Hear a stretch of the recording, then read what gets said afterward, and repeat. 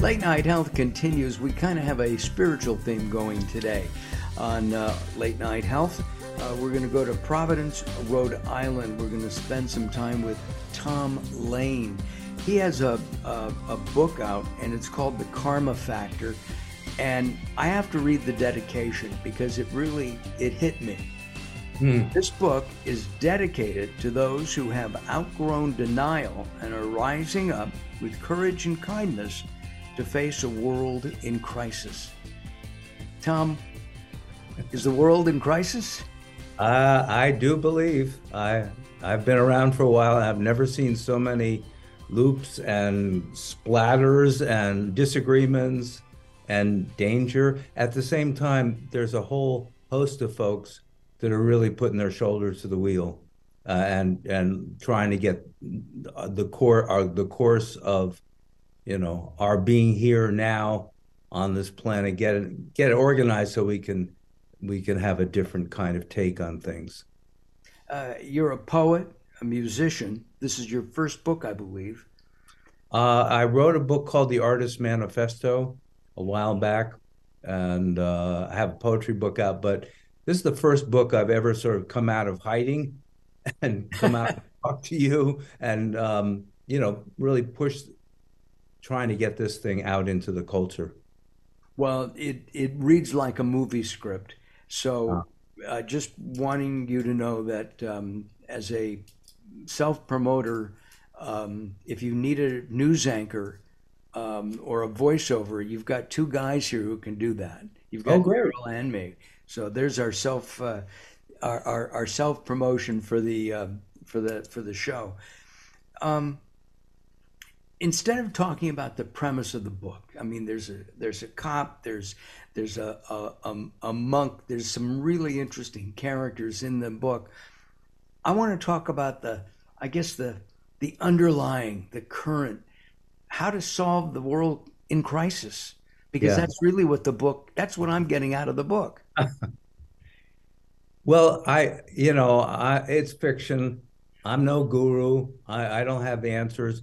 But I do know that we have to look at possibilities, be open to change, to try to come at the problems from different ways. If you look at having read history a little bit, you find the same people complaining about the same situations, the loss of kindness and decency and, the cutthroat world.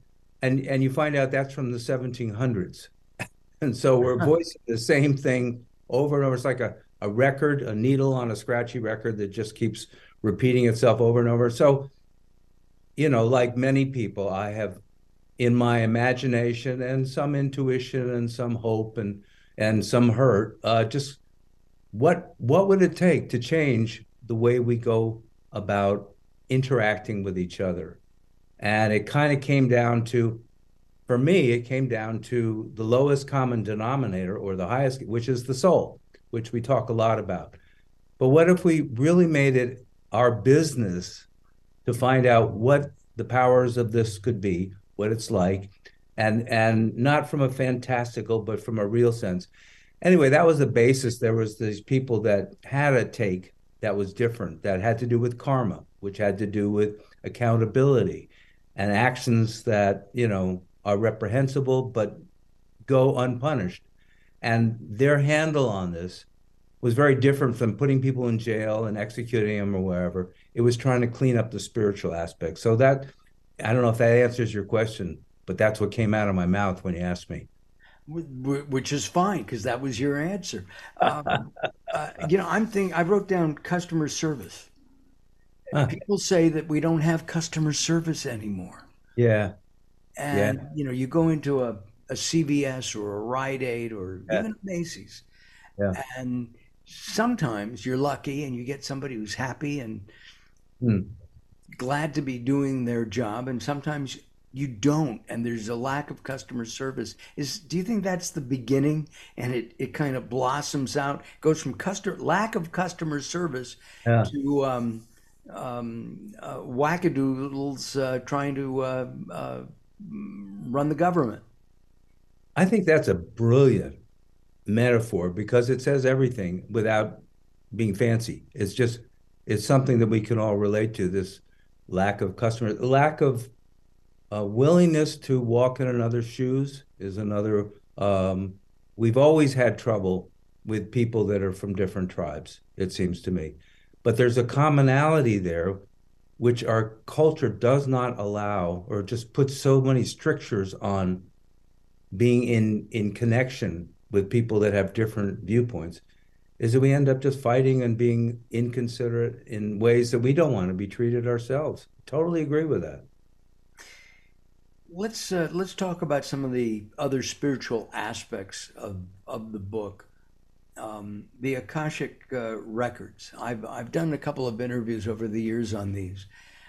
Explain what the Akashic records are, and do you believe that they're there?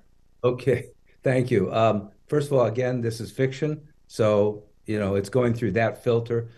Um, I ran into it, that concept, the concept being that there is call it an entity or an awareness that is recording all of our activities, our beliefs, our deeds through all the incarnations one has had here on this earth.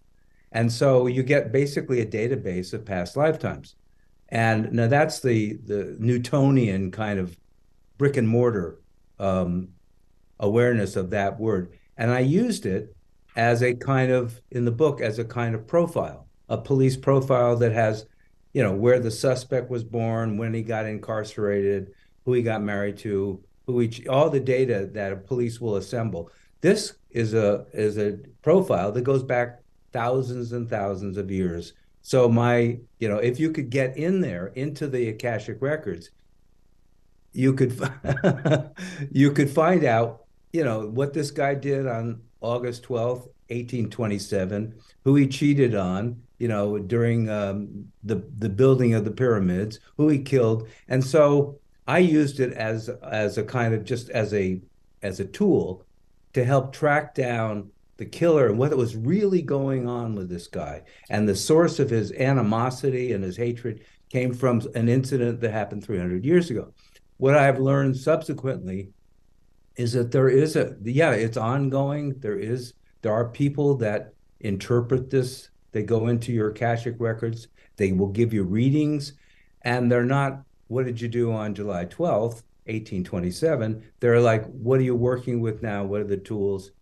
And I have done a couple of them. I found them really interesting and thought-provoking.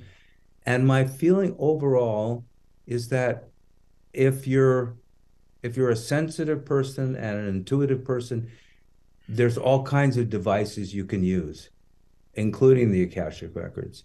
You picked a date, July 12th, which happens to be my birthday, and I remember 1827 as if it was to talk to you about that. Yeah, I know. I look pretty good for somebody from 1827. No kidding. Right?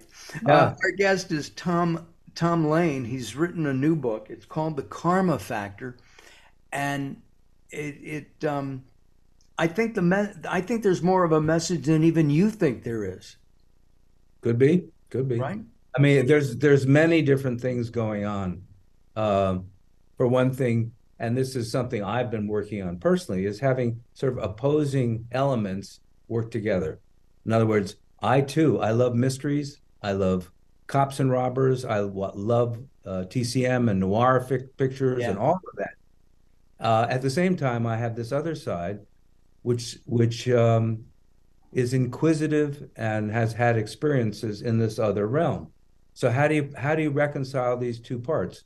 Well, you write a book that has a thriller aspect, a serial killer and a cop, and then you introduce these other influences that come from unknown sources that make him say, Tom, we're going to take a time out. We'll come back to our 21st century Dashiell Hammond, Tom Lane, in just a couple of moments. This is Late Night Health. Join us at latenighthealth.com.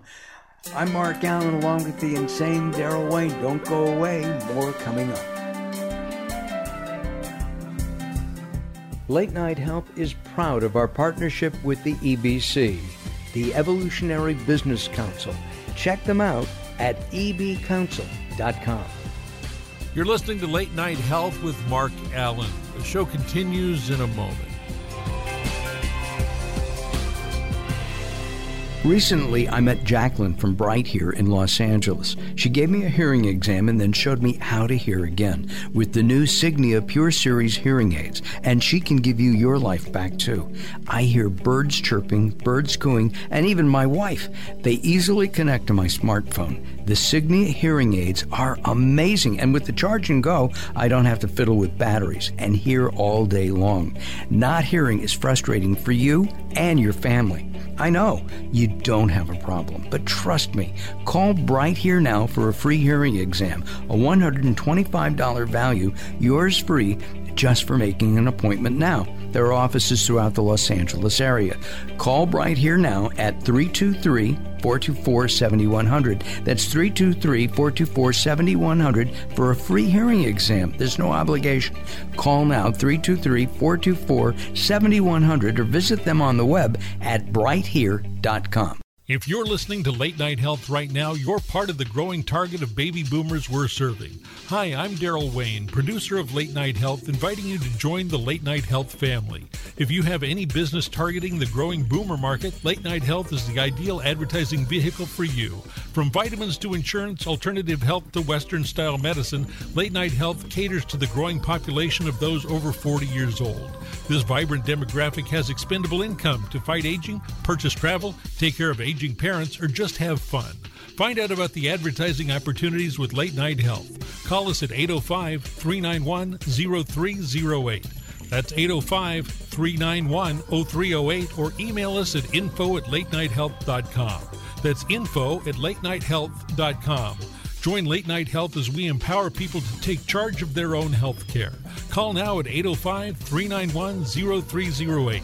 That's 805-391-0308. Sometimes it's not what you say, it's how you say it. Words are a critical aspect of success. How you get your point across is a crucial part of what makes anything sell. So do it right and hire a writer. Whether it's articles, blog posts, technical writings, website content, product descriptions, or ghostwriting anything from a novel to a nonfiction book about your navel, contact Servet Hassan. If you want it to sell, write it right. Email Servet at servet@servethassan.com.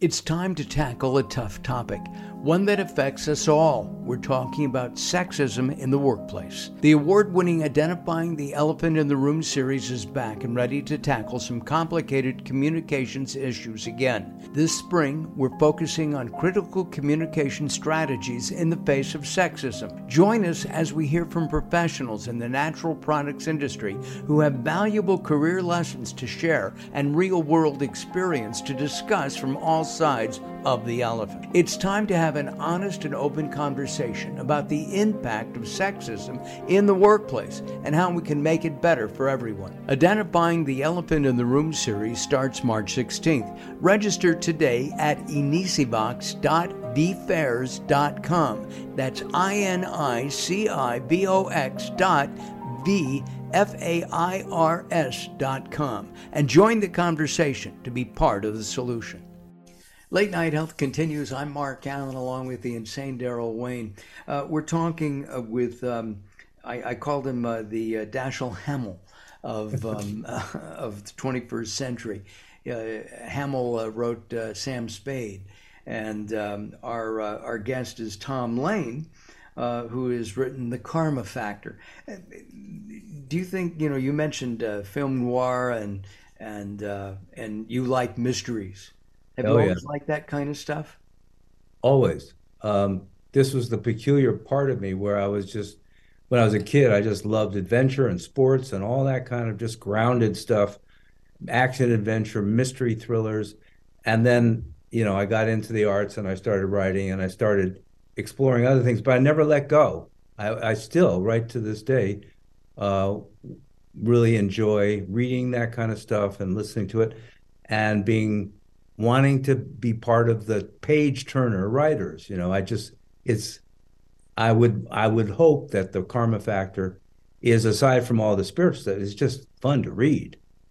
Right. And when I'm watching, I watch a lot of British mysteries. My wife, Yeah, right? And I right. love, or even the old Perry Masons. And I like to try to solve who done it. Yeah. Yeah, I think we all do. Oh, absolutely. I say to my wife right there, because sometimes there's a little camera shot that lingers a little bit Yeah, longer on a face, and you go, "Oh, okay, he's the murderer. That's the guy." right. Exactly. Exactly. Do you think people can do that with the karma factor?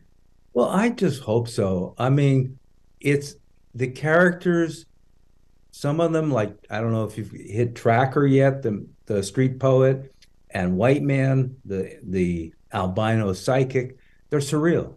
They're not meant to be regular people. But then there's also the cop, and the girlfriend and the mother of James Early, the detective, who I tried to really sew into the landscape of the thriller. So yeah, I hope so. You mentioned that you lived in a commune, so you miss the I'm assuming that the time was when Haight Ashbury in the late '60s A and little bit after, but close enough. okay and hopping freight trains and things. I didn't know you could still do that. Jack Kerouac, he was my hero for a while. So I would take all these flights of fancy and just do wild things, join a rock and roll band touring Europe, just day to day, yeah, I had the peculiar idea that my basic job was to find out who Tom Lane is. And I worked part-time construction. I had no career path for so many years, just being alive and taking in stuff and finding out about me that I sort of like to hang out on the corner of art and spirit and social justice, along with thrillers. And it's all been an interesting journey. You're an activist as well? Yeah, Social activist? yeah. I have a foundation, money from my grandparents, that has worked with the homeless for years and is now just basically trying to, anytime I hear about an organization or a group, particularly locally in Rhode Island, I try to send them, checks. We don't have deep pockets, but we have some pockets. Interesting. And for the homeless. Well, here in Ventura County, there are homeless, Yeah, and up in Santa Barbara County as well. It's because our weather is so nice. We don't yeah, have the humidity that you're about to experience with the summer, yeah, being on the East Coast. right. Um, why do we have a homeless problem? And is it a problem? Well, having worked with homeless folks, it is a problem. And there's always other sides of the story, but it's often that an individual gets injured, loses their job, son gets cancer. All these different difficult things hit one person at a particular time, and it's not just one thing. Usually, it's a mass of them, and so they are left on the street and they're sleeping on cardboard boxes. Why is it happening? I don't know. I just feel like kindness is not something that is. Um, it should be right up there at the very top of what we strive for. This is just my take, and I agree with it. It's absolutely, absolutely. and what is successful? What are the terms that make people do things, go after things? And success is almost always uh, articulated in terms of money and power, and not in terms of kindness and decency. And I wish we could flip that around. And there are folks that are working hard. Your show, a lot of the shows I've been on, people that really are just trying to do something helpful out there. Absolutely. And I think that I don't, with homelessness, I Yeah, think that I think it's something that we all think about, but what can we do about it? A lot of the people, in the 30s and 40s, the 20s, 30s, 40s, Yeah. they were called hobos because they wanted to be that way. Yeah. Right? Today, I think a lot of it is drug related. I think, and mental disease, mental health issues, and some people don't want help. How do we help those who don't want to be helped, or can we? My experience is that that's a smaller percentage of people, at least, here's a little story about that my foundation is called the Helen Hudson Foundation, which is based on my mother's was a writer also and a relentless activist. I mean, she was all over everywhere, marching on the Selma, marching for peace, writing letters to prisoners, recording for the blind. And for a while, she worked as a server at soup kitchens. And while she was doing that in Connecticut, and she also wrote a bunch of books that were published. She worked in New Haven at soup kitchens, and she got interested and curious the stories behind these people that would show up for soup and bread. And so she would interview them. She'd set up her little tape recorder in a broom closet, any little place she could find, and would interview them and take their stories and write a chapter. She came up with a manuscript called Dinner at Six, Voices from the Soup Kitchen, and her publisher wouldn't publish it. It wasn't sexy, it wasn't academic, it was just kind of raw. And I had read it and I felt this was a crime, so I convinced my family to publish it, print it ourselves, and give the books away to soup kitchens who could then sell them, and they would keep all the money. My mom didn't want a dime. And so this became the Helen Hudson Foundation.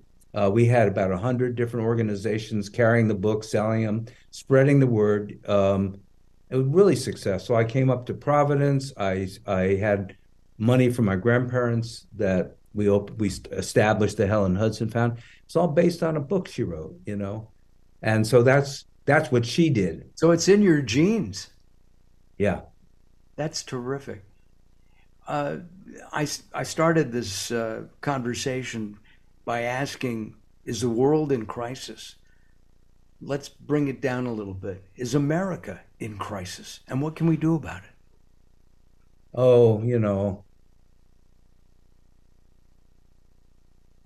well, you have to start with yourself. I think at least for me, I have to, try to improve my behavior and be more generous.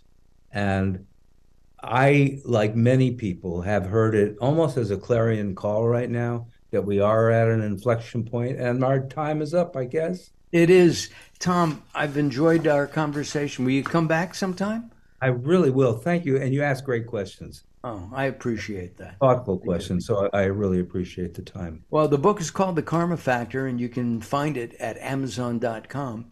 And it's a good read. I've read a bit of it and can't wait to finish it. It's my read at night to go to sleep book. So I appreciate it. Daryl, thank you. I appreciate you and everything you do. My pleasure. And thank you for tuning in and listening and watching. I'm Mark Allen. Have a good week, everybody. Have a great week. Most importantly, have a healthy week. We'll see you next time. Thank you.